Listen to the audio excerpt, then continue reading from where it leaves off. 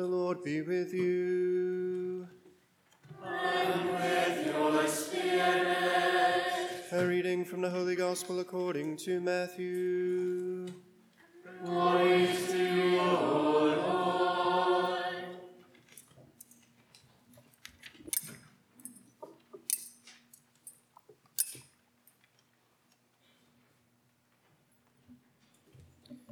Jesus said to the chief priests and the elders of the people, "Hear another parable. There was a landowner who planted a vineyard, put a hedge around it, dug a winepress in it, and built a tower. Then he leased it to tenants and went on a journey. When vintage time drew near, he sent his servants to the tenants to obtain his produce. But the tenants seized the servants, and one they beat, another they killed, and a third they stoned. Again he sent other servants more numerous than the first ones, but they treated them in the same way. Finally, he sent his son to them, thinking, 'They will respect my son.' But when the tenants saw the son, they said to one another, 'This is the heir. Come, let us kill him and acquire his inheritance.' They seized him, threw him out of the vineyard, and killed him. 'What will the owner of the vineyard do to those tenants when he comes?' They answered him, 'He will put those wretched men to a wretched death and lease his vineyard to other tenants, who will give him the produce at the proper times.' Jesus said to them, 'Did you never read in the scriptures, the stone that the builders rejected has become the cornerstone? By the Lord has this been done, and it is wonderful in our eyes. Therefore I say to you, the kingdom of God will be taken away from you and given to a people that will produce its fruit.' When the chief priests and the Pharisees heard his parables, they knew that he was speaking about them. And although they were attempting to arrest him, they feared the crowds, for they regarded him as a prophet." The Gospel of the Lord. Praise to you, Lord Jesus Christ.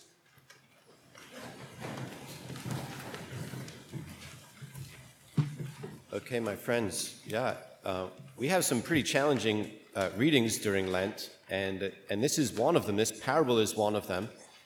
I'm going to give a few pointers. I'm going to skip the hard stuff, and then I'm going to give a bit of a lesson, okay? So let me give a couple of pointers first about the parable. In the parable, the vineyard owner sends his son to get from the tenants of the vineyard the produce that they should be producing. That's at the very end of the parable, okay? The son is Jesus. And there's significant points of reflection there, any number of them actually. But one of them is that Jesus here is saying that he is going to die. He will be killed by the tenants from whom he has come to collect the produce, the fruit of their labor. Okay? So this is, for our orientation, what's going on in the passage. We can go back and find, okay, who is Jesus referring to here? Who is he referring to here? Once we have in mind that one character, the Son, being sent. And of course, we know that not only because we know a good deal about Jesus and the way he thought about his life and how he preached the kingdom of God, but we know that he is God's Son. And in these parables where you have, say, a vineyard and you have a vineyard owner, we're always looking at God, who is the owner, and the vineyard is Israel. Okay, Israel, the people and the land and the law and the temple and the rest. Okay, so those are my few pointers. Like I said, I'm going to skip the hard stuff. If you want to take up the parable in your classroom today, then have at it. It's a beautiful parable. It's a very challenging one as well. Okay, let me get to the lesson. Jesus leads us right into it himself. When he says, addressing the chief priests and elders of the people, he's addressing the people in charge, the kingdom of God will be taken away from you. Okay, this is, of course, their prized possession. These are people who believe that they are about the work of God. They're giving themselves over to the work of God. They're building up the kingdom of God. This is their view. They desperately want to see the kingdom of God come on earth as it is in heaven. They want it, okay? And this is their agenda. It's always a kingdom of God agenda. This is what they're striving for. And Jesus says to them, the kingdom of God will be taken away from you and given to a people that will produce its fruit.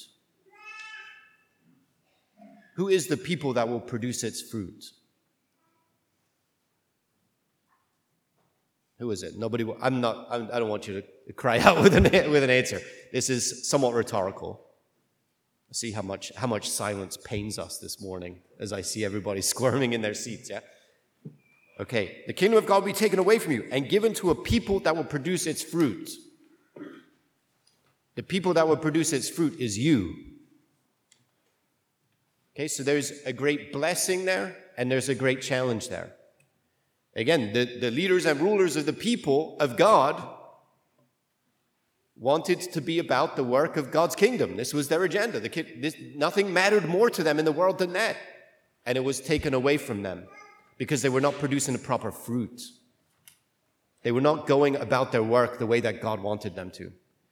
And so instead, he summoned us to be the people who would bring in the reign of God. That we would be about the work of God. We're building up the kingdom of God, right?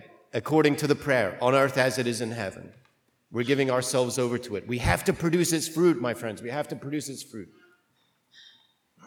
And the fruit of the kingdom of God is holiness and justice. It's right relationship with God. We got to pray. We got to love God with our whole heart, mind, soul, and strength. And we can do it because Jesus is on the scene, and he's breathing his spirit into us, so that we can be animated by his own life of love. We can love God with everything we've got. And that's what he's calling us to. And then if we love God with everything we've got, which is why we're here in this very place today, is to have God stir up our hearts in praise of him, in love of him, then we're made able to pour ourselves out in his service. We're made able to love others. We could be liberated from our own self-concern by praise of God for God's service. And that's what we're doing here today. So we, my friends, we're committing here at this altar, here in this sacred place, we're committing to bearing the fruits of the kingdom and bearing the fruit of the Spirit also in our hearts and lives. We have to be a people of great love, great and costly love. It means that we're always thinking about what God wants and how to glorify him, how to praise him. We're always thinking about what's best for the people around me. And what can I do to build up the people around me? And when we do it, we'll find that giving ourselves over to the cause of love, we're also made to bear the fruit of the Spirit. We will become God's loving and generous and kind and merciful people. Yeah, that's what he wants. Love, joy, peace, patience, kindness, gentleness, generosity, faithfulness, self-control. And so we give ourselves to this great work today, knowing that God is meeting us here to give us everything we need to be about his work. As he breathes his Spirit anew into us this day, as he feeds us with his body and blood, he's making us strong so as to give ourselves away in his service.